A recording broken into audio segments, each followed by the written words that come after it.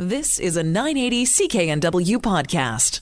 Well, you may have seen this story in the news, and it might have come as a surprise to you that currently BC has one of the longest required clearance at fire hydrants of 5 meters, one of the longest in the country, the amount of space you have to leave around the meters. Compare that to Ontario, where drivers are only required to leave a 3-meter space around the hydrant. So is it time to change that in BC? Well, Len Garis is the fire chief in Surrey, and he joins us on the line now to talk a bit more about this. Chief Garis, thank you so much for being with us. Good morning, Jill. How are you? I'm good. How are you?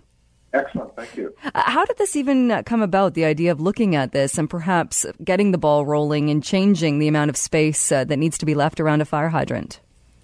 Well, it's about a year and a half ago. It was a casual question by our city engineer who we were struggling with an area in Surrey where there's a fair amount of secondary suites and coach houses.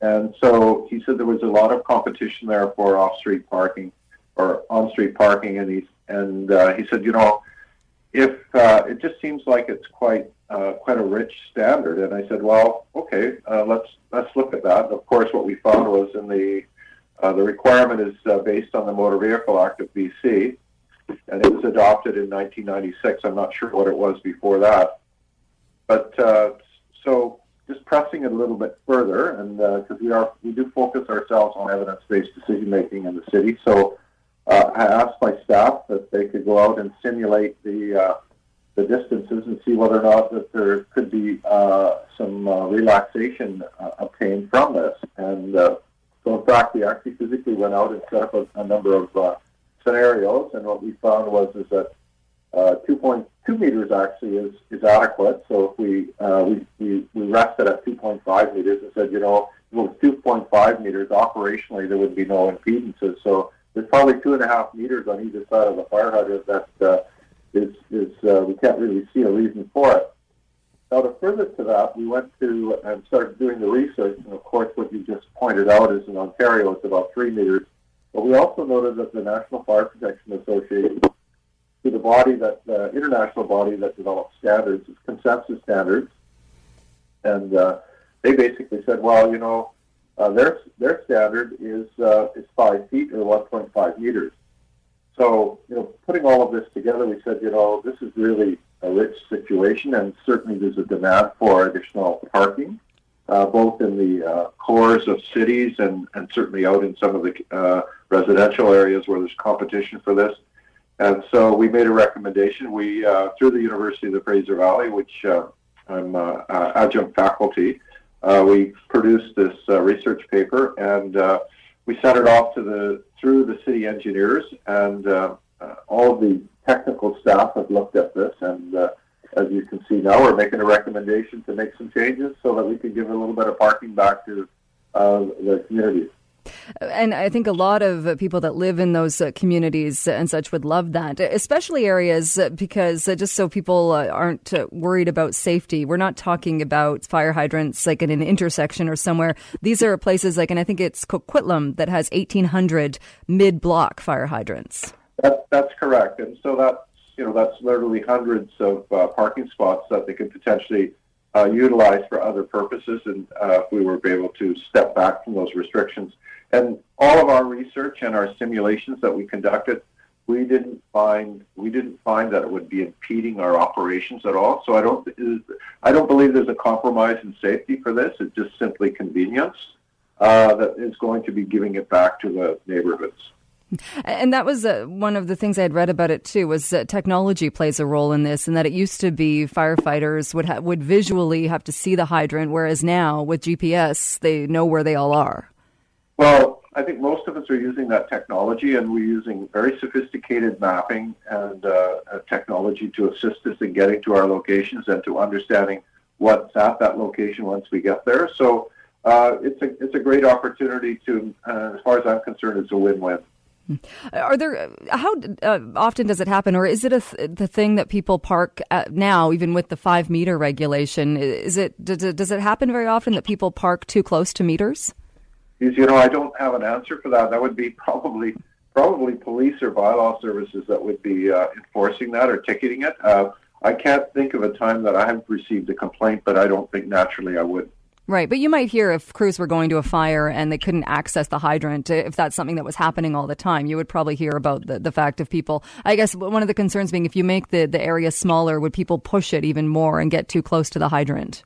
Well, that's a good point, but I can, to your point, I certainly have not ever heard of a consistent problem coming to my attention, that's for sure. This isn't something that, even if everybody agrees that this is a great idea, it's not something that can happen overnight. What is the process then moving forward? You make a recommendation, but so this is, if it's in the Motor Vehicle Act, then I would imagine there would have to be a legislative change? That's my understanding. It's, I've, vicariously through the media outlets, I've heard back from the Ministry of Transportation, and my understanding is that they have no objection with the change, so I'm sure they've done their due diligence. They've asked for one more step, which is potentially getting some feedback from the Union of BC Municipalities. There is a suggestion that if they change it, they'll make it discretionary upon the municipalities to maybe regulate it themselves through their various bylaws, so they can decide which distance that they would prefer, rather than making it a provincial statute. So there's a couple of options. At the end of the day, I'm not sure when and how it will take place, but certainly it seems like there's nobody opposing it. So I would say let's just get on with it. It sounds exactly. And even if you were looking at costs, it doesn't seem like it would be a hugely costly move, and that you'd have to repaint, I guess, some of the lines around the hydrants. Well, that's potentially true. In the case of Surrey, we don't often do that, paint the curbs, unless there's an area there that's posing a problem. So I don't think there's going to be a major change associated with this. I think it's just what we need is a bit of ink on the statute to change, and then we should be able to govern it in an area where individuals can have more parking stalls. And I guess then the education, then you're right, because they're not all painted. So it would be the education of people knowing that, hey, you can park a little closer to the meter now. Exactly. Well, it's interesting in this world, especially in Vancouver, where it seems there's always the war on the car. It's nice to hear a story and to hear something with people actually encouraging or doing a good thing to help ease parking concerns and free up parking. We'll keep tabs on this and see what happens next. But thank you so much for joining us. Appreciate your time this morning. Not a problem, and thanks for asking.